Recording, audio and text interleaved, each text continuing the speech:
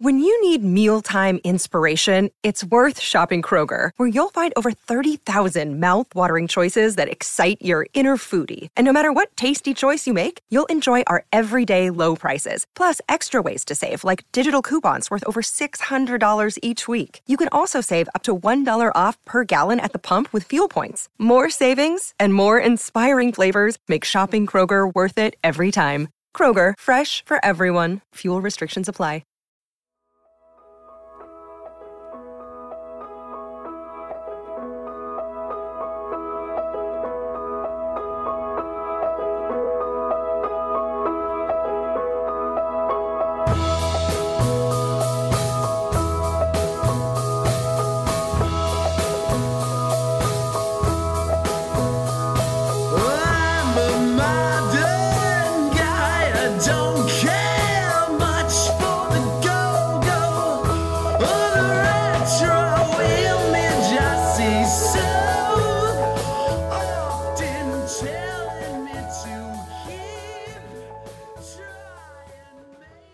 And welcome to No Filler, the music podcast dedicated to sharing the often overlooked hidden gems that fill the space between the singles on our favorite records.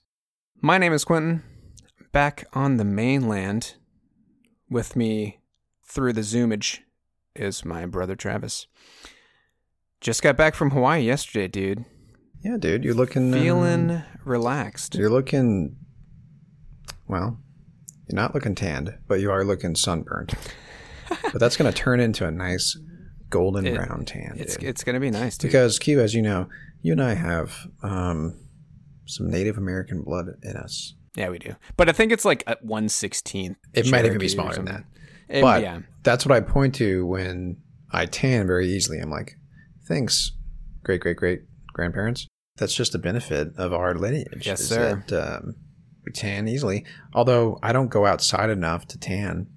But when I do... Well, up here in Washington, dude, even when it's sunny out, you can hang out all day. I mean, sure, put some sunscreen on, but you can hang out all day and you're not going to get burnt. But down in Hawaii, dude, like, you're out there for 10 minutes and you're burnt to a crisp. And you're done. Even with sunscreen. Yeah, dude. Well, you know, down here in Texas, Q, if you remember, depending on the time of year, if you take a walk outside and come back 20 minutes, you might get a little sunburn. And you're going to be drenched in sweat, dude. Yes. And it's about that. It's getting that time of the year. By the end of the week, it's going to be in the 90s. But we're about to turn it all around right now, dude. There are some episodes that I go into that I am like almost more excited about just sharing the music with you than like anything else. You know what I mean? Because, you know, hey, a lot of times we'll do albums where you and I are very knowledgeable and intimate with whatever we're talking about. So we're all in the same. Fleet Foxes, Interpol. Yeah. But I know that you know the Walkman. Everybody knows the Walkman. But love the Walkman. But I don't think that I dove as deep into them as you did back in the day. Yeah. For one, because I know like you owned like physical CDs of theirs, right? Yeah, I owned Bows and Arrows.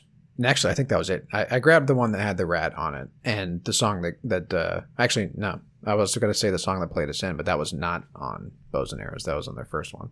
But yeah, I was a big fan, but I actually got probably heavier into them like within the last 2 years. I went back and listened to a good portion of their discography, and like, yeah, so that's what we're doing today is like, we're going to bounce around. Basically, we're going to do, a couple of tracks from their early stuff, and then a couple of tracks from we're going to sandwich it. Their first and second record, and then their last two records. A song from each. And then we're also going to play... We're going to play the audio from their live performance of The Rat on David Letterman. Dude. Because it's one of the greatest performances ever. So, the Walkman. This is our second episode in the, I guess, early 2000s indie garage rock vein, right? Yeah. We started with French Kicks last week, which, side note, dude, I want to give a shout out to our guest producer that has produced a few of the last episodes when I had my family in town a couple weeks back and I was in Hawaii. Shout out to you, brother. You talking about me? Yeah, I'm talking about you. Usually I'm the one that pieces the episodes together. I wasn't prepared for this. Well, that's because, you know. I don't lift a finger, dude. I don't lift a finger around here. Yeah, I know. I think everyone knows that by now, dude. It used to be a back and forth. I'll piece together an episode one week. You'll do the next. But yeah, we noticed that like they would be different because we're two different people, and we, you know, our producing skills are a bit different. Yeah. So to remain consistent, you know, once we got picked up by the network, we're like, let's just, you know, I'll do this, you do nothing. You just sit back and do your coding. You know, because your work's just, you know, so important. You know, I'm a busy guy. You know, that's what I hear. That's what I like to say. It's your excuse for everything. Yeah, I'm a busy guy. But yeah, dude. Yeah, you did good, man. Thank you. You did good. If you have a keen ear, you'll be able to tell that it's you know, it's slightly different. I'll make edits that you may not have made, or leave things in that you probably would have cut out, stuff like that. Dude, let me tell you something, and this is a tangent, but it's a whole other fucking world when I'm listening to an episode that I have no idea what the end product is. Yeah. And it's, that's every week for me. I'm biting fingernails, dude. I'm like, am I going to sound like is he going to leave something in where I sound like a real dum-dum? No, dude, I'm not going to treat you like that. Because for those of you who don't know, we sound like dum-dums every week. But I cut out a lot of tomfoolery. Yeah, this is not live, obviously. Right. This is far from it. Yeah. And it helps that we're, you know, several thousand miles away from each other because we've got our vocals nice and isolated. So it helps us produce polished, you know, turds. Just, yeah, okay.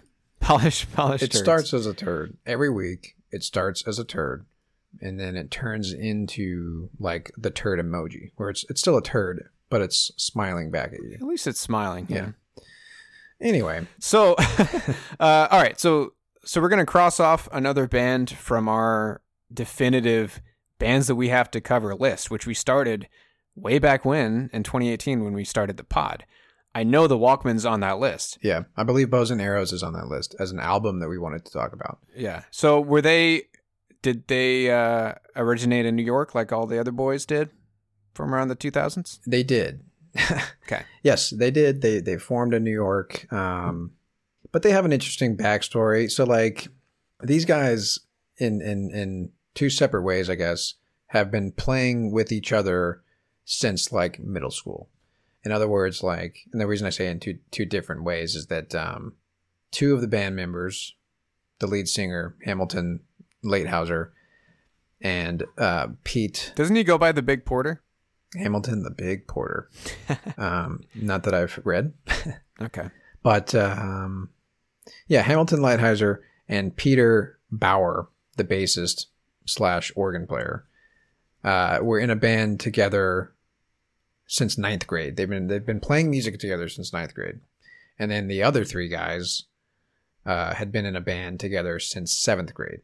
That's pretty cool, actually. Which is crazy, right? And those three guys and Hamilton and Pete were in separate bands before they did Walkmen together. So, like, it's kind of interesting because both bands were trying to do the same thing, the garage rock thing, right? And they were both in New York at the same time, like separately? I want to say that Boston is involved somehow. I want to say that James... So not James. Oh, actually, that's his real name. Shit. Hamilton, his birth name is James Q, but he goes by Hamilton. Hamilton was born in D.C. I want to say that So he was in a band with Peter called the Recoys, and they formed in 1996 in Boston.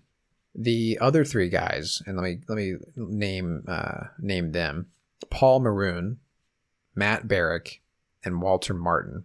So Walter is organs, keyboards. Paul is another guitar player, and Matt Barrick is the amazing, phenomenal drummer that we'll talk about in greater detail. He's amazing. Yeah.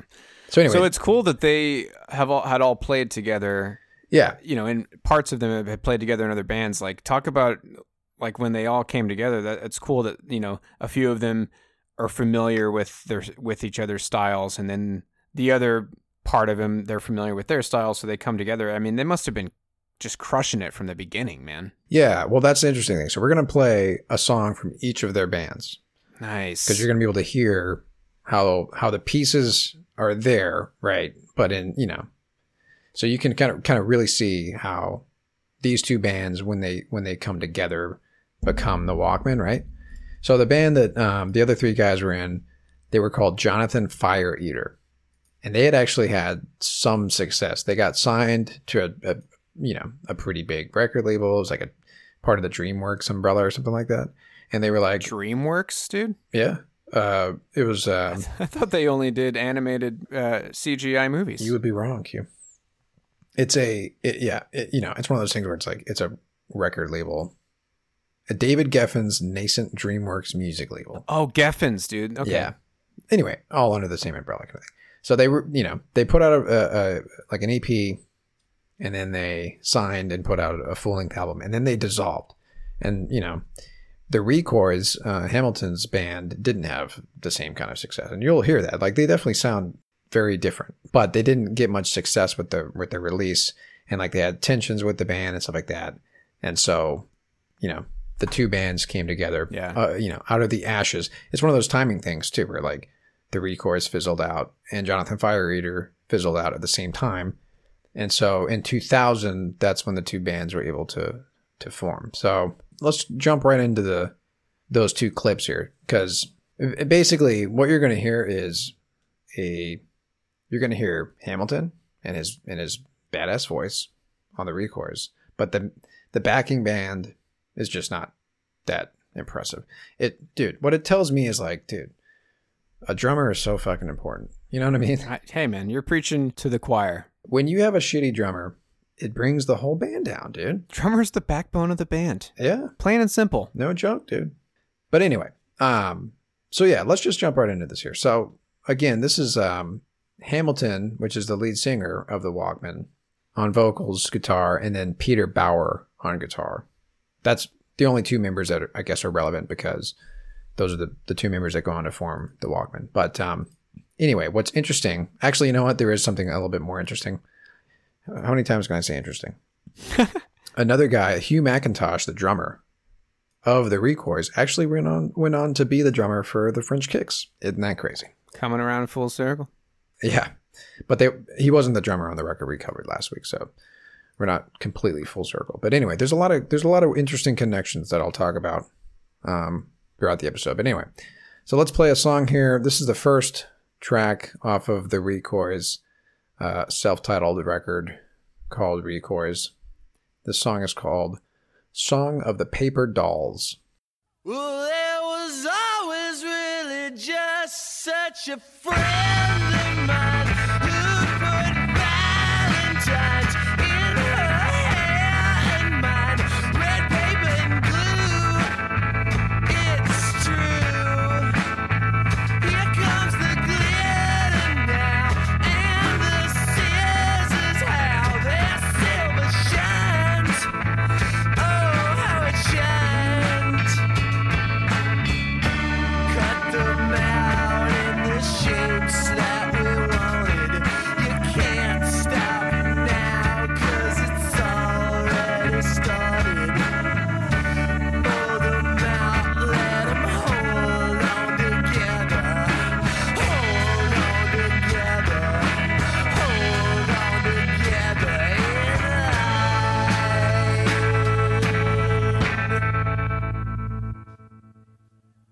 and if there never really was such a lookalike, who would hold me tight?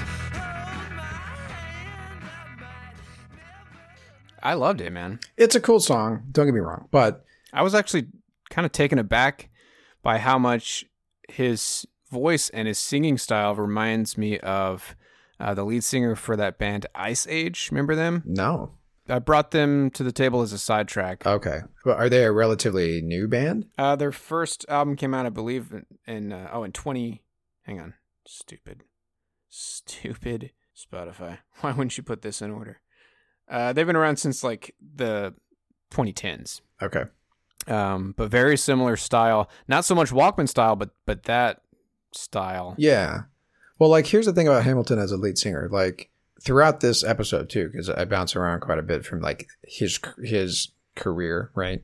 Because, like, by the time they put out this last record, the last song that we play by them today, they'll have been a band for, like, 10 years as the Walkmen. Yeah. So, like, you're going to get to hear, like, a pretty full range of, like, his spectrum, right? Like, I'm a big fan of that style of singing. well, I don't know how much he's changed. He sort of but- has, like you can pull different singers, you know, out of his vocals, like depending on the song and the style that he's going for. Like to maybe like me- some Mick Jagger a little bit.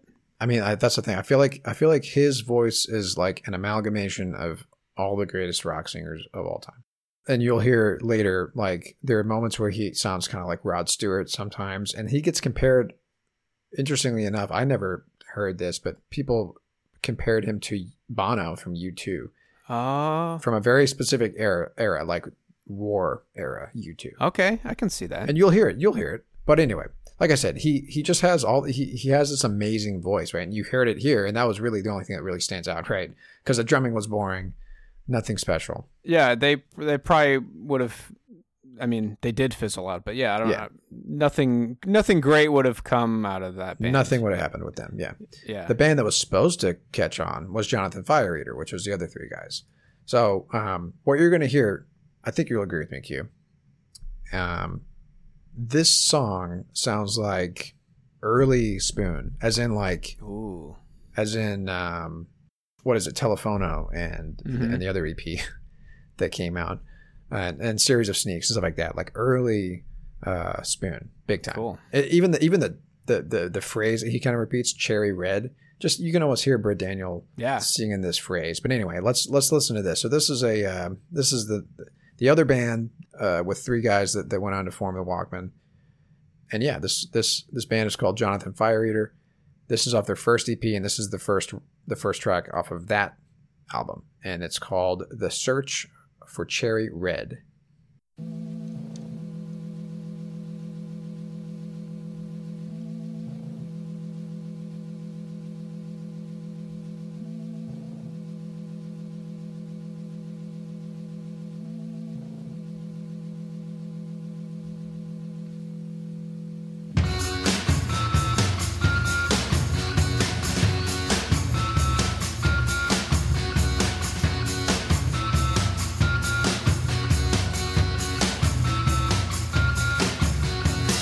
In every car that passes me on the street, I search for the particular face. The lipstick trembles on the boom lights. The lipstick, my only brother's only trace, was the birthday ashtray. I carried all along this way now. It was a gift from my little sister. On the very same day they took her away.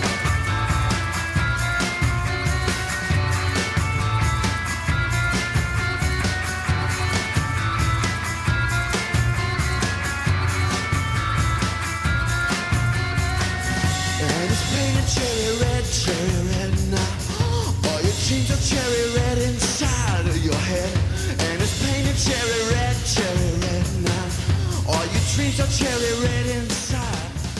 In Hollywood, I caught the phone call that made my I love it, man. Great And song, I can right? I can see how like they need to just come together and and it's going to be killer. Well, that's the thing. Like, Talk about foreshadowing, am I right? compared the Jonathan Fire Eater band, the backing band, right, compared to the Recours, because that's the key part of the Jonathan Fire Eater puzzle that comes together and joins forces with Hamilton and the other guy, the other guitar player. I feel like that guy had similar singing style. Yeah. A similar singing style to Hamilton. Not as compelling and not as like powerful. Well, let me just give another shout out to Ice Age, because if you liked those two bands, you will love Ice Age. My favorite album of theirs is from 2018. It's called Beyondless. Check them out. And they are going to make an appearance on one of our 2021 end of the year lists, because they just dropped an album called Seek Shelter. That's great. Anyways, if you like this style of music, check out Ice Age. You'll love them. Well, it's worth noting that the Recours and Jonathan Fire Eater, this stuff came out in the 90s. Late 90s. So like That's kind of that same like shock, and surprise when like you said, when you first listen to Telephono and you're like, wait a second, when did this come out? Yeah. But yeah, garage rock, right? That's what that sound is. Yeah. And so when they formed, these two bands dissolved and they joined as the Walkmen, right? Oh, dude, one more thing I wanted to say, just because, if you were a fan of Spoon in the late 90s and you were hanging around Austin, you may have seen this band called This Microwave World. Dude, I forgot about them. I love those guys. Opened for them. That reminded me of that Jonathan Fire Eater kind of reminded me of their sound. Dude. They had a good song. God, what was it? The Party Line. Let's play it as the outro, dude. Yeah, dude. That's fine. I don't have anything planned for the outro. So yeah, when they formed as the Walkmen, they didn't want to do the garage rock sound, and they have certainly put their spin on it. And they still get called garage rock. Yeah. But they do this thing where they use and are dedicated to using vintage equipment, and you hear it in the sound, especially from the piano player, that he uses like a 50-year-old, 100-year-old piano. Cool. I don't remember which one it was, but he uses this old piano. So like they had these rules, these unspoken rules that they lived by. Rule number 1, all equipment must be vintage.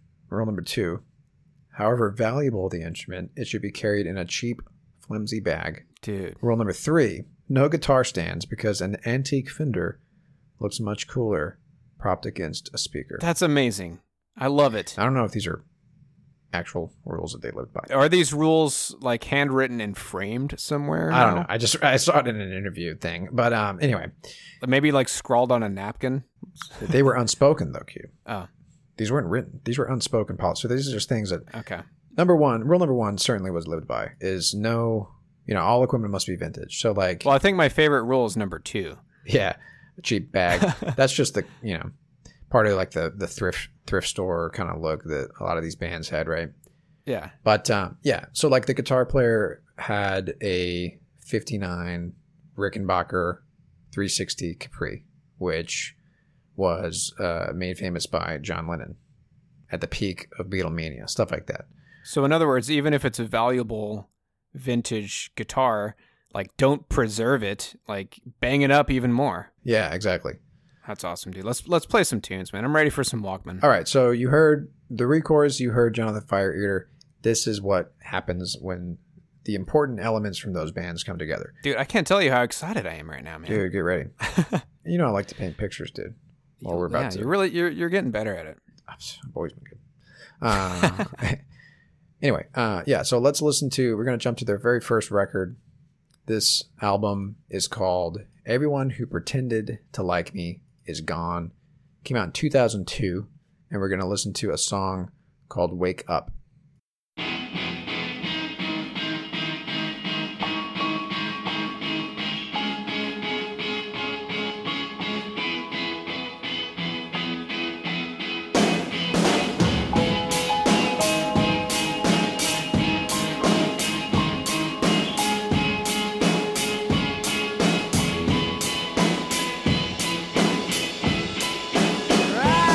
Station through my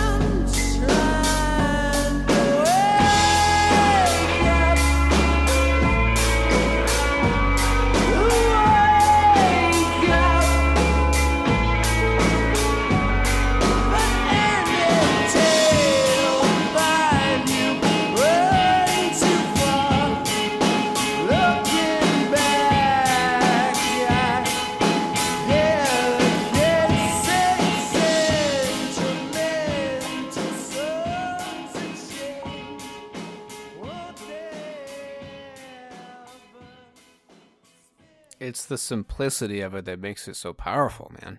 Yeah, and that's part of what they were going for, and that's why they used vintage equipment. That's why they followed, like, even, you know, the way that they in the studio, you know, they would use like a low tech recording process. Like, basically the way they described it is like they just pointed a microphone at an instrument. That's what he said. And like That's awesome, you know, man. he said that it gives it like a, this is I don't remember who this, I think it's Paul, the guitar player. He said, you know, it gives it like a spacious underwater feel. That especially in the first album you hear it. So like this stuff that we're hearing right now is where you're going to hear that. And I love the way that like the low end, like the bass Yeah.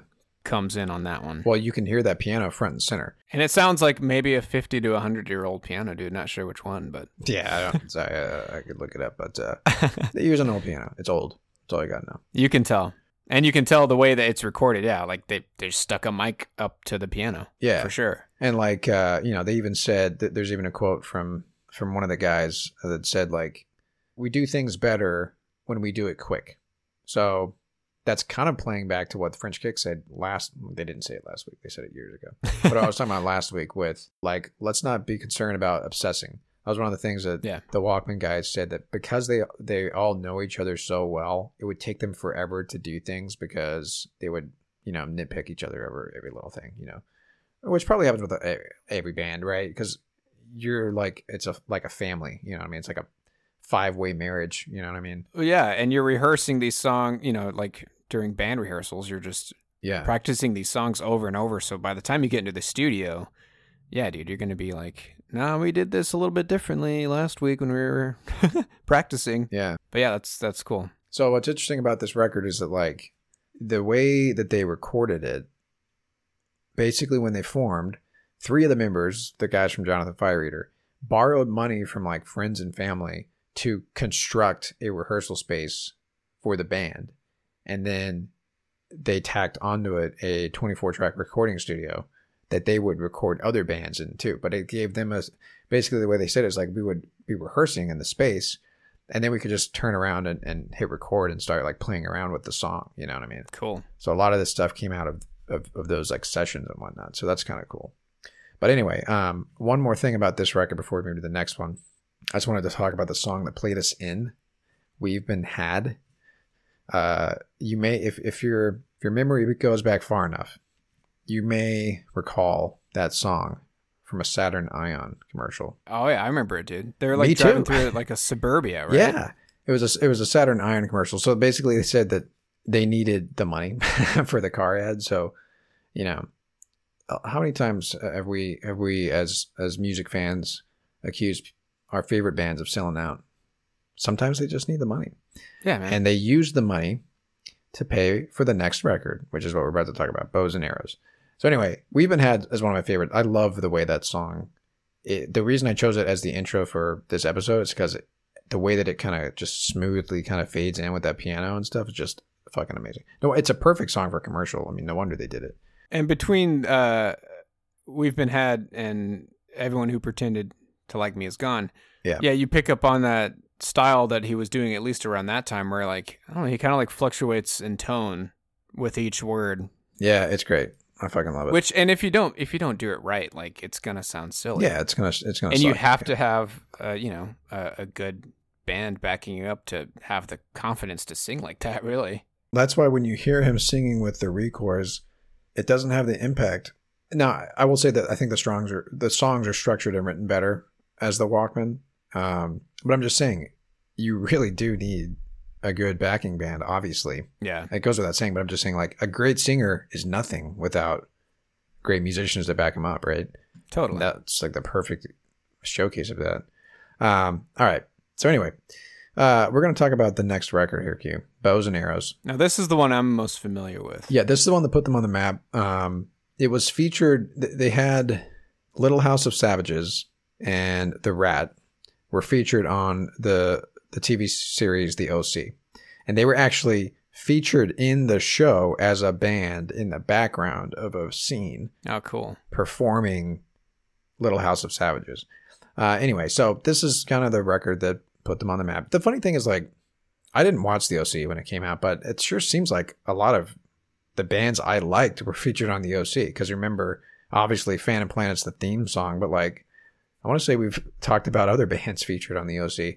Anyway, that was obviously whoever wrote or picked the music for the OC was listening to the same stuff that we were listening to. You know what I mean? Right. Or they just made a point to feature like indie bands, you know.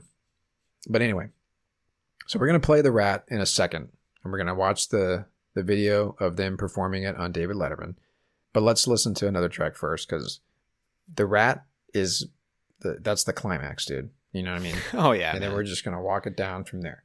So all right, we're gonna do a track here. So again, we're jumping to Bows and Arrows.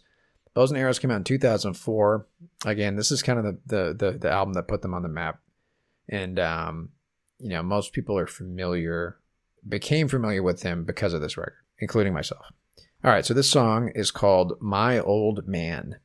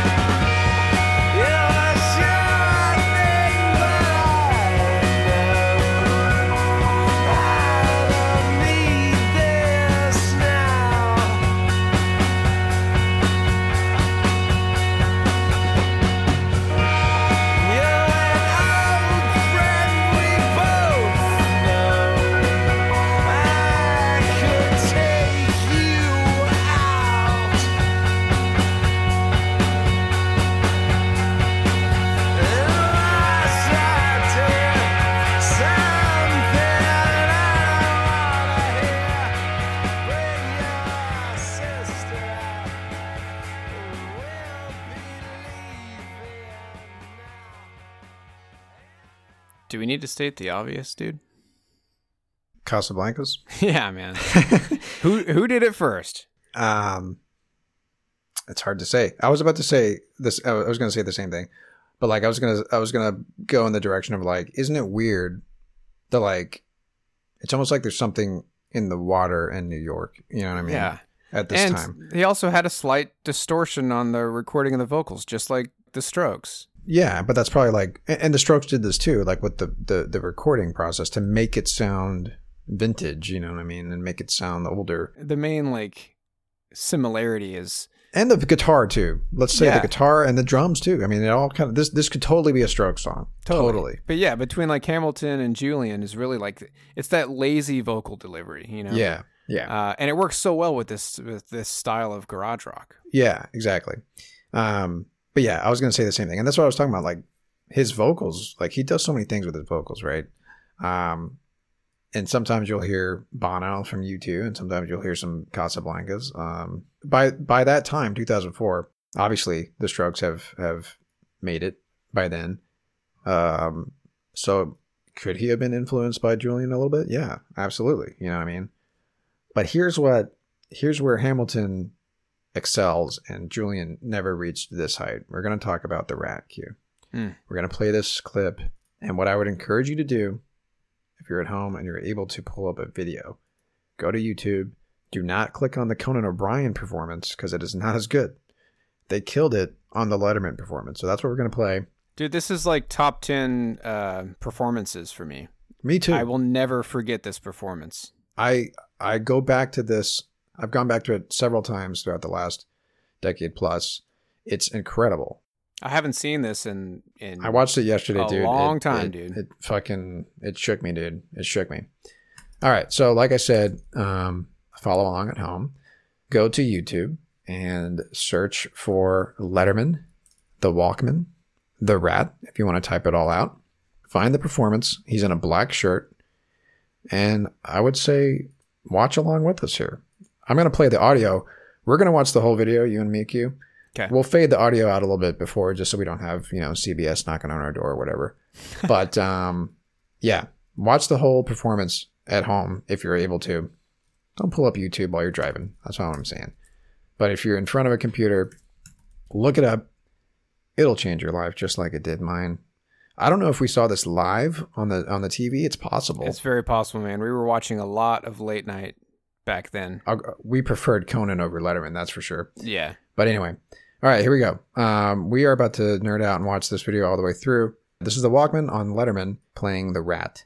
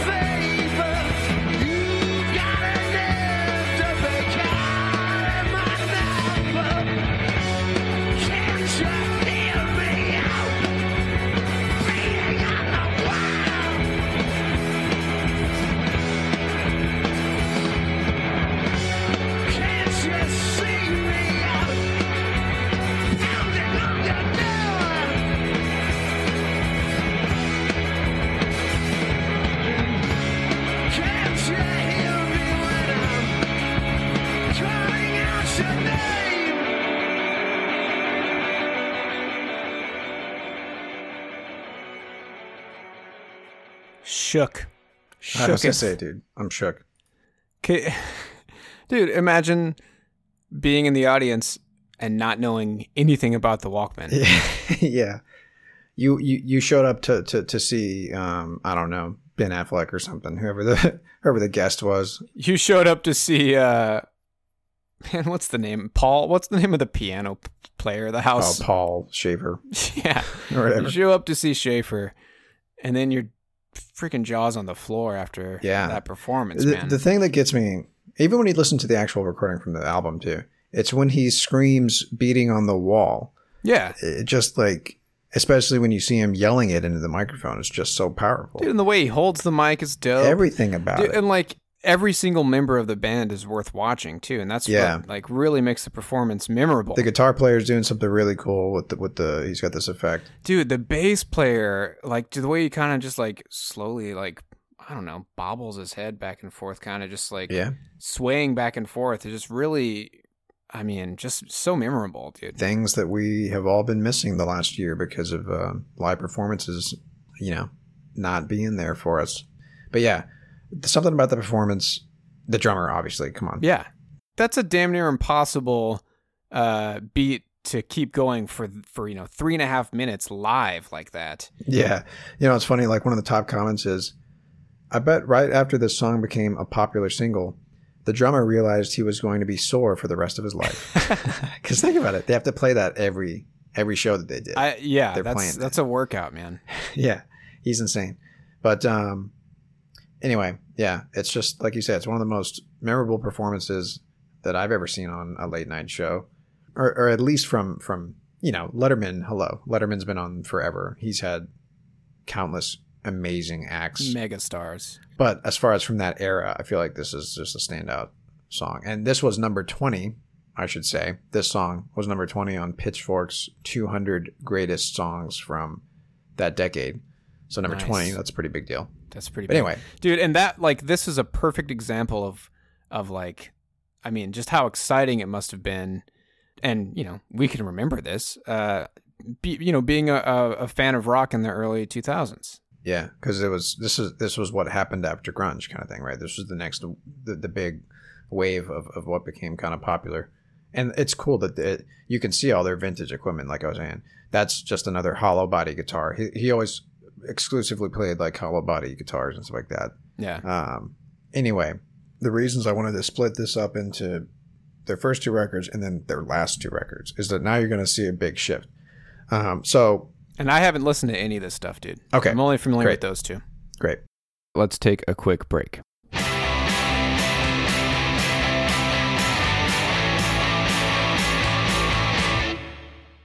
We have either 2 or 3 songs left. I'm saying 2 or 3 because it depends on if you want to hear 3 more songs. Because there's 2. I went back and forth on this next record. So if we have time, we'll do 2 more songs. But 3 more songs. Anyway, let me just read a couple of quotes here. Here's a quote from NPR's Song of the Day. So they were the Song of the Day on June 2006. The song, by the way, I'm not playing the song that was the Song of the Day. If you're curious, it was Another One Goes By off of their record, 100 Miles Off. That's a record that we're going to skip over. But anyway, they were the Song of the Day on NPR. And the person who wrote up the article, she said, the Walkmen's members create an airy, room-filling, guitar-driven racket when needed, but they also craft ballads with loving attention to detail, sprinkling in delicate bells and wintry piano. And his vocals float above the din, ranging from bruised and beaten to raging and intense, giving the Walkmen a tone of introspection not often found in the work of their peers. And that's the thing. Like, the Walkmen transcended the garage rock sound, and you'll hear that in some of the next stuff that they did.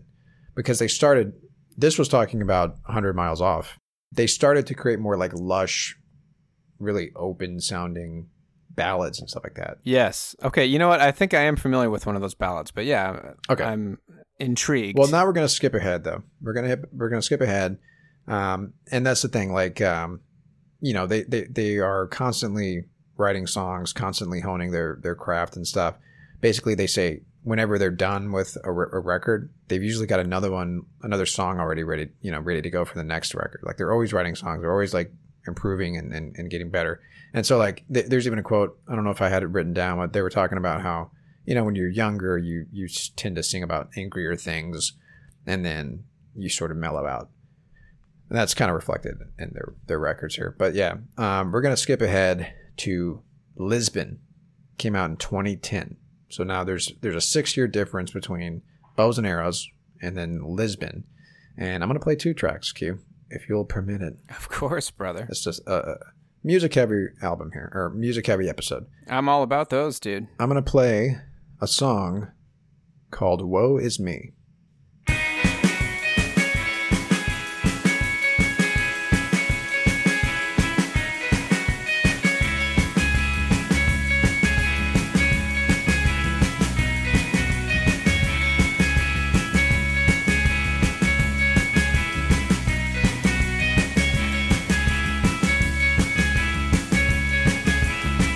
There's a girl that you should know. She was mine not so long ago. And I know my we fell in love. She put me under and I got lost. It's my nerve and I lost my head. Used to about everything I had. Washed out in a way to see. I couldn't see my head to foot from the woe is me. Woe is me.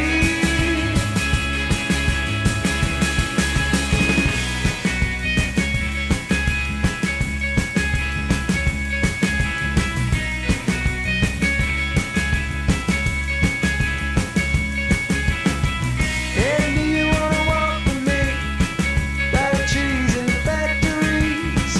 And do you wanna hop the fence in the sleepy red sunset? Is a girl that you should know. She was mine not so long ago. And I know that we fell in love. She put me under and I got lost. Oh, it's me. Oh,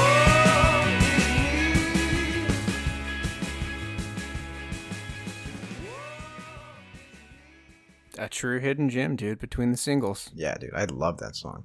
What a great song, man. Yeah, but that's a That's a matured, mellowed out Walkman cue. Yeah, man. Especially coming off the Rat, which is like probably their most aggressive song, which isn't surprising because like it's one of the most aggressive songs from that era.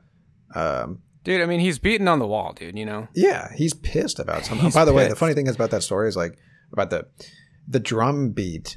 They were just fucking around, and he was just fucking around with the drum beat. And then they're like, let's craft a song around that drum beat because that's insane. And so they did. So like, if it wasn't for the drummer just screwing around and like being like, what's the craziest drum beat I can come up with, and that was it. And then they wrote a song about it. So I think the lyrics and everything is all matched to the intensity of that drum beat, which is cool. Yeah, dude. But anyway.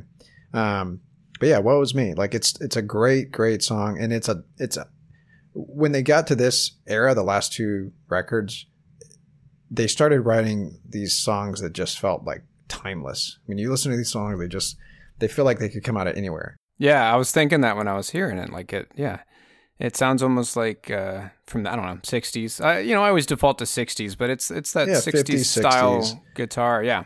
And that's part of what they worked toward with, that's why they used vintage instruments. They pulled influences from like Roy Orbison and like Cash, Dylan. Dude, and you know what, man? I feel like that's like kind of a defining characteristic of early 2000s garage rock. It all had that retro sound, But it always had some aggressiveness to it, some like distortion and stuff like that, or some punk. It was like that kind of with punks type stuff, right? There's a quote here from Paul Maroon, which is the guitar player, and he plays the old piano. He says, "We're sort of stuck in a time warp. I don't think we use anything that we couldn't have used 40 years ago. We could be from any era of rock and roll." And he's like spot on, right? For sure. But anyway, so this next song, this is why I was torn.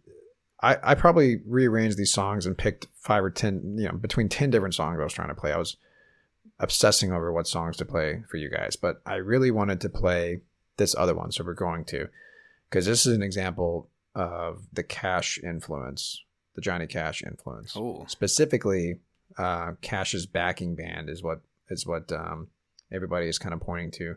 They were called the Tennessee Three, and you're going to hear this song is going to have a kind of a classic country sound to it from the backing guys, and it's great. So we're going to listen to this song here called "Blue as Your Blood."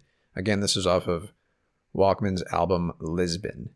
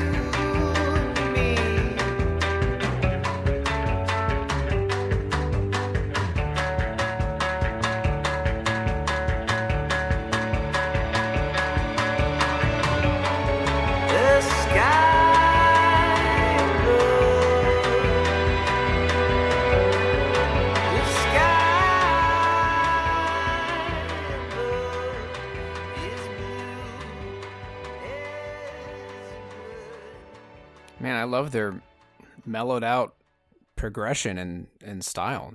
Yeah. Do they still have moments of like anywhere near the Rat? No.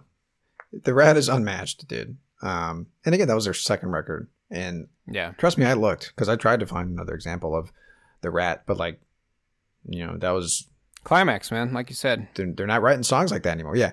As far as like, That's the I mean, peak.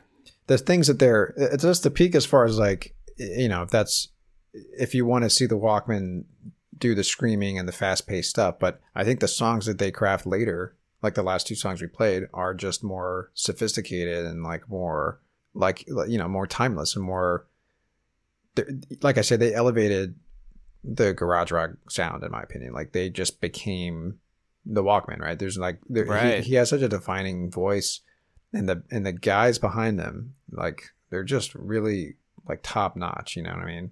Dude, yeah, they like this is no surprise to people that listen to No Filler. I love simplicity and I love repetition. Yeah. in music, and they do it so well, dude.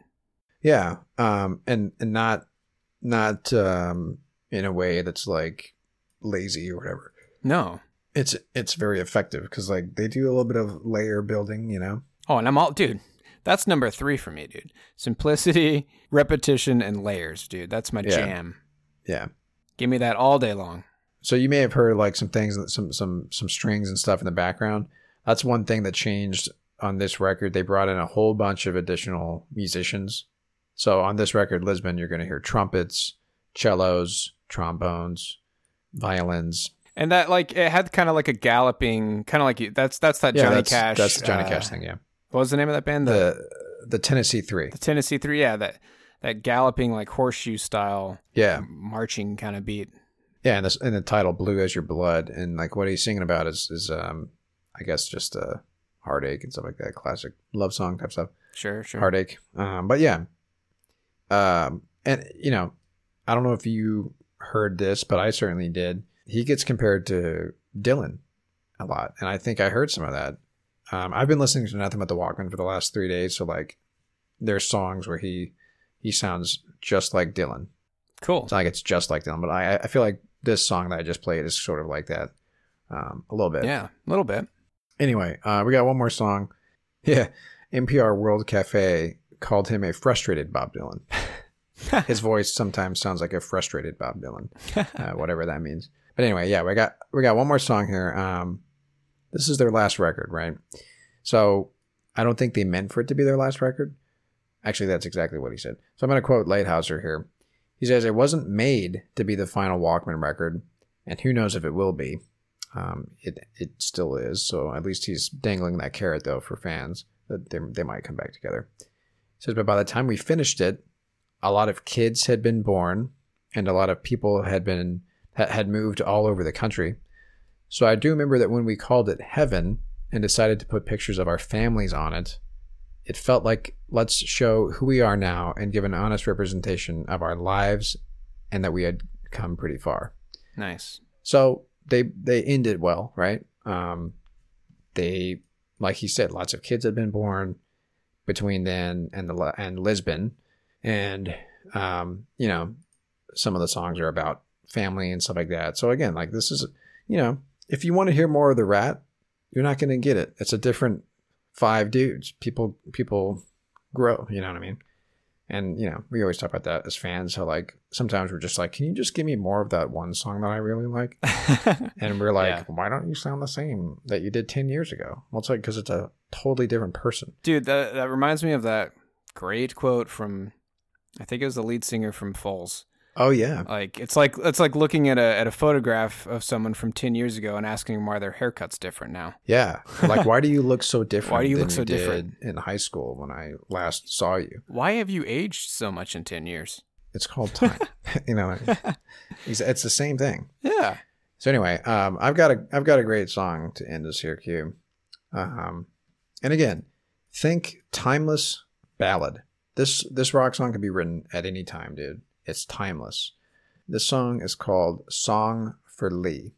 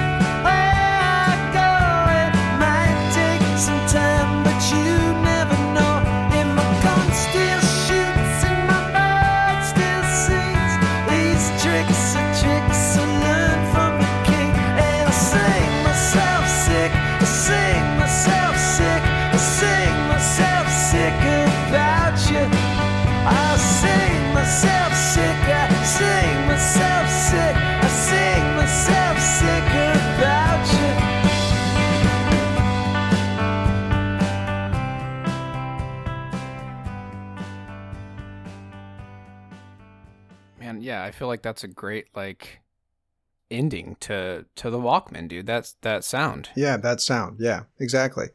And what he's singing about too. He's no longer singing. Well, at least in this song, he's not singing about heartache or anything like that. You know, he's singing to his girl. Yeah. Patience will keep you alive. You know, and it's that idea of like, I mean, I just like these lyrics. Rock to the rock, roll to the roll. That's just what life's all about, dude. He's like, hey, man, my gun still shoots. My bird still sings. He's just, content, I love it. And that's what, that's what happens. Hopefully that's what happens when you get older, I hope so, man. That's all you can ask for, really. Find someone to love, settle down. Maybe have some kids, maybe not. But, yeah, I love that song. It's a beautiful song. Yeah, man. And like I said, it could have came out 50 years ago. Really, it could have. They're using nothing but vintage equipment that they could have used, like I said, 40 years ago, 50 years ago. So anyway. Great tunes, dude. Really good stuff. Yeah. Go back and listen to Lisbon and Heaven, their last two records. I'm definitely going to, man. I haven't heard any of this stuff, so. They're great. But yeah, I got a few more fun facts for you here, Q. As I promised in the beginning, there's some fun connections that happen. Mostly around Fleet Foxes. I saw the name Fleet Foxes jump out at me quite a bit. After Walkman disbanded, if you will, the crazy amazing drummer joined the Fleet Foxes as a touring session drummer. Really? Now, that would be something if he was buying the kit when I saw them a few years back, because that is by the time that Father John Misty, whatever his name is, was no longer the drummer. So, like, it could have been. Maybe. Dude. I don't remember who was buying the kit. And then here's another fun fact, Q. It's going to blow your mind. So Hamilton, the lead singer, he's done some solo work, basically. Ever since After Heaven, basically, the Walkman disbanded, he starts putting out solo work. He put out work last year. Or maybe it was earlier this year. Maybe both. I think he's been putting out some new records. Anyway, he recorded it mostly at home, right? Mm-hmm. And so, as he put it, working entirely from home meant... Oh, well, this is the person who wrote the article. Working entirely from home meant that Lighthouser had to be creative when he couldn't quite fulfill all the roles himself. This, in turn, led to a musical baptism for his two daughters, who sing on the record and have since to go on to feature on the new Fleet Foxes album. Oh my God, dude. I knew it was coming. I knew it because you said recorded at home last year, tied to Fleet Foxes. That's amazing, dude. And I looked it up. So, we actually talked about this record. You can go back and listen to our episode on it. It's Fleet Foxes' record that came out, was it this year or last year? Time is it's all the same. So it came out last year. It's called Shore. So yeah, if you want to hear Hamilton Lighthouser's two girls, Georgiana and Frederica, on the new Fleet Foxes record, listen to track 1 or track 9, which is amazing, dude. I love it. And that's one of the things we talked about with what was so cool about that record was how many people were able to collaborate with Robin Pecknold and the rest of the guys on this record, even opening it up to I think it was Instagram followers or something like that, or yeah, it was something like that. Yeah. But how cool really is that, cool. dude? Yeah, man. One of those special moments that came out of 2020 for sure in the pandemic. But yeah, I think the Fleet Foxes and the members of the Walkmen kind of go way back, kind of thing. They probably toured together.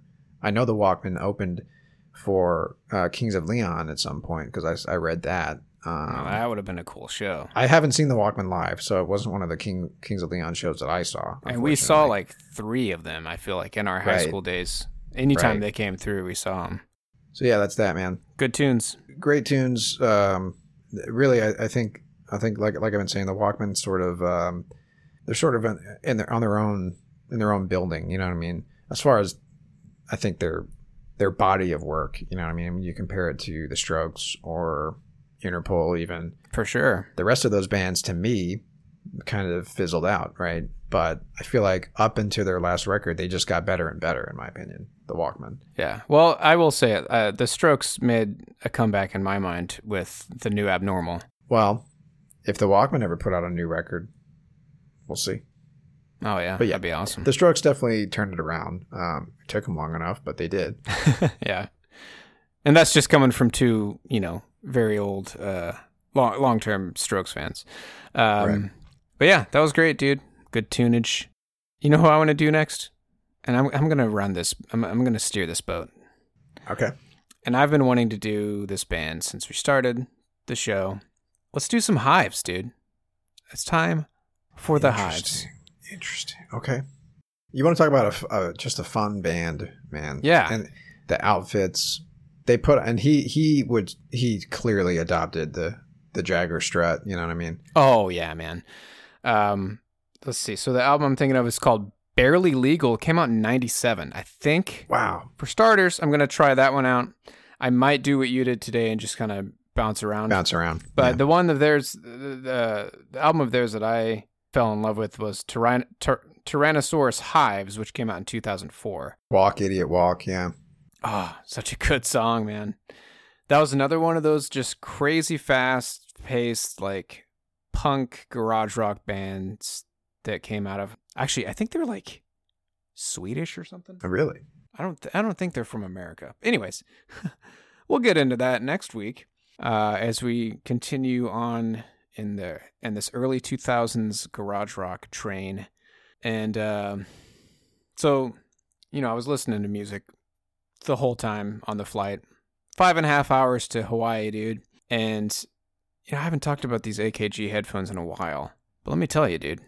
I thought it was impressive when I've had a 3-hour flight earlier this year where my ears were just, it was like I had cloudy pillows pressed up against them playing music for me. Same goes for this 5.5 hour flight, dude. Just so comfy. That's saying something, dude, because I have a different pair of headphones, Q. And I wear these for maybe 2 or 3 hours at a time without taking them off. Like, that's probably the longest I'll go without taking them off, like, during the day. Yeah. And, like, so, at some point, my ears start barking. The only thing that was hurting around my ears was my mask. Yeah. I wasn't, you can't take that off on the flight. Yeah. But yeah, man, these headphones are just something else on the comfort level. They sound great. They look dope.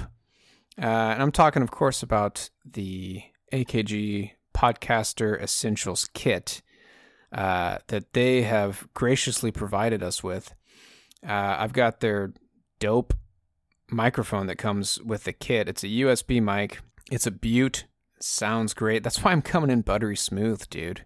And you can buy the microphone and the headphones separately. I'm not going to give you too much more details. You can find more info on it on the AKG website. We've decided that this is like, if this kit was around in 2018 when we started this podcast, we both would have bought one without thinking twice about it. No doubt. Yeah. It's a great value, really great sound from the mic, super comfy, great sounding headphones. It's a no-brainer.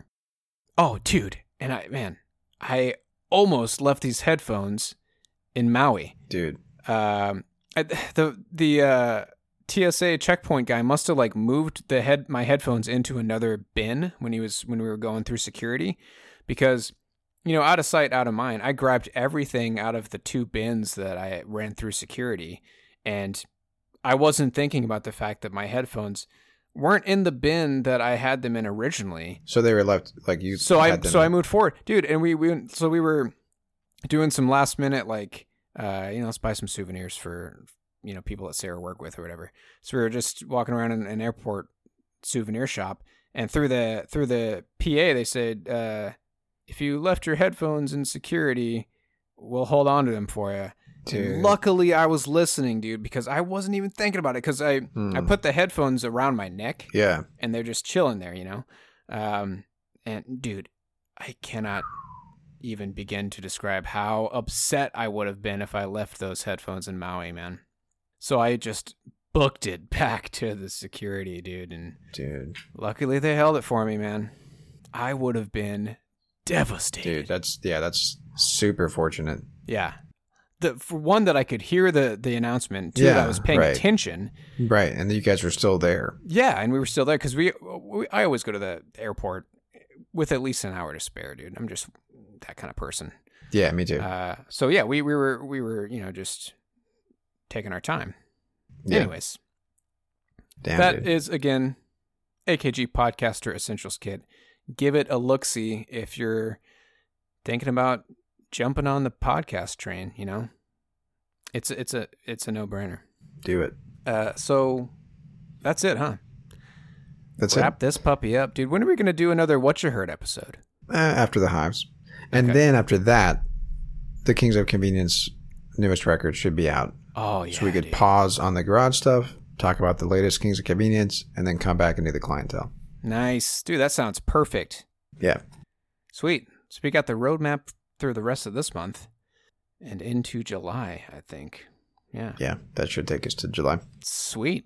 All right. Well, you can find us on Twitter if you want to shout out at us or tweet us or whatever. Mention us. Hashtag us. At No Filler Podcast is our handle. Tell us what you want us to talk about. If you're a big fan of this era of rock and roll, tell us what band you want us to talk about. Yeah, and if you are familiar with our What You Heard episodes, it's our monthly mixtape where we each bring 5 songs to the table, just songs we've been listening to in between recordings.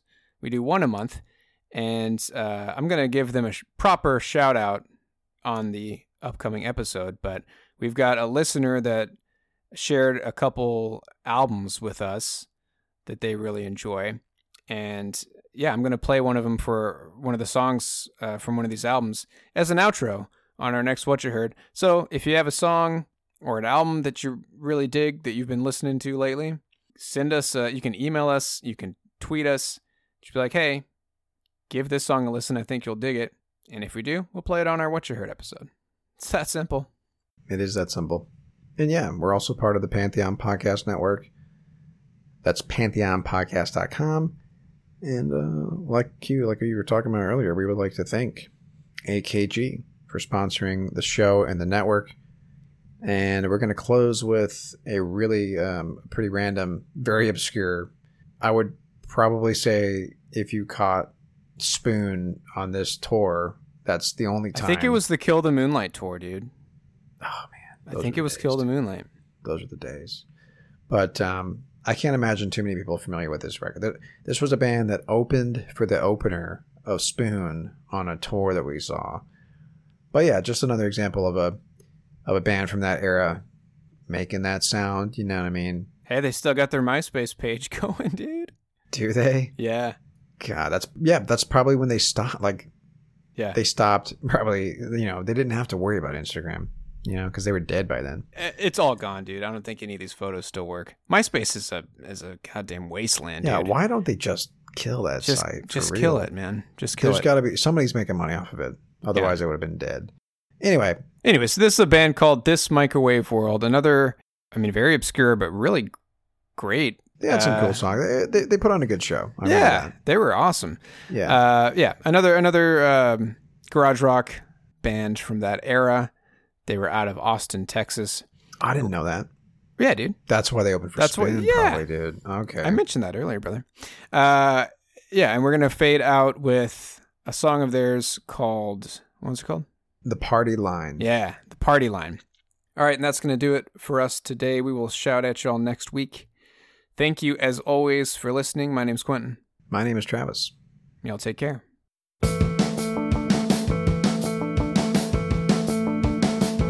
It's started, but you're not invited. Piss off, you can't come inside it. Wake up, you're not an early riser. They're smarter, but you're getting wiser. The more to come, it's just begun. They're walking on the party line. They're walking on the party line.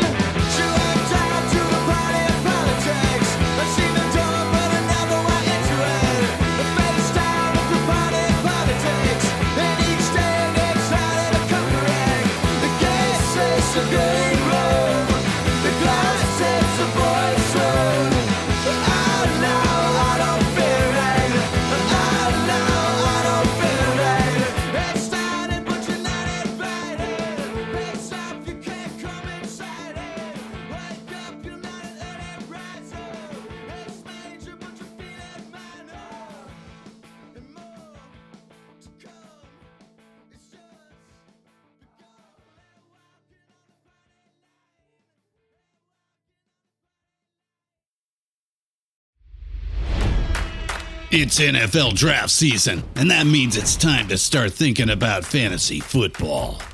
FantasyPoints.com features industry-leading experts and prognosticators using proprietary hand-charted data to help you score more fantasy points. FantasyPoints.com is the place to go for whatever kind of fantasy football you play. Whether you play fantasy football, daily fantasy sports, or do a little bit of everything, Fantasy Points has the meticulously researched content to guide you to victory. And why wait for the fall? Fantasy Points also covers the new spring football league, the UFL.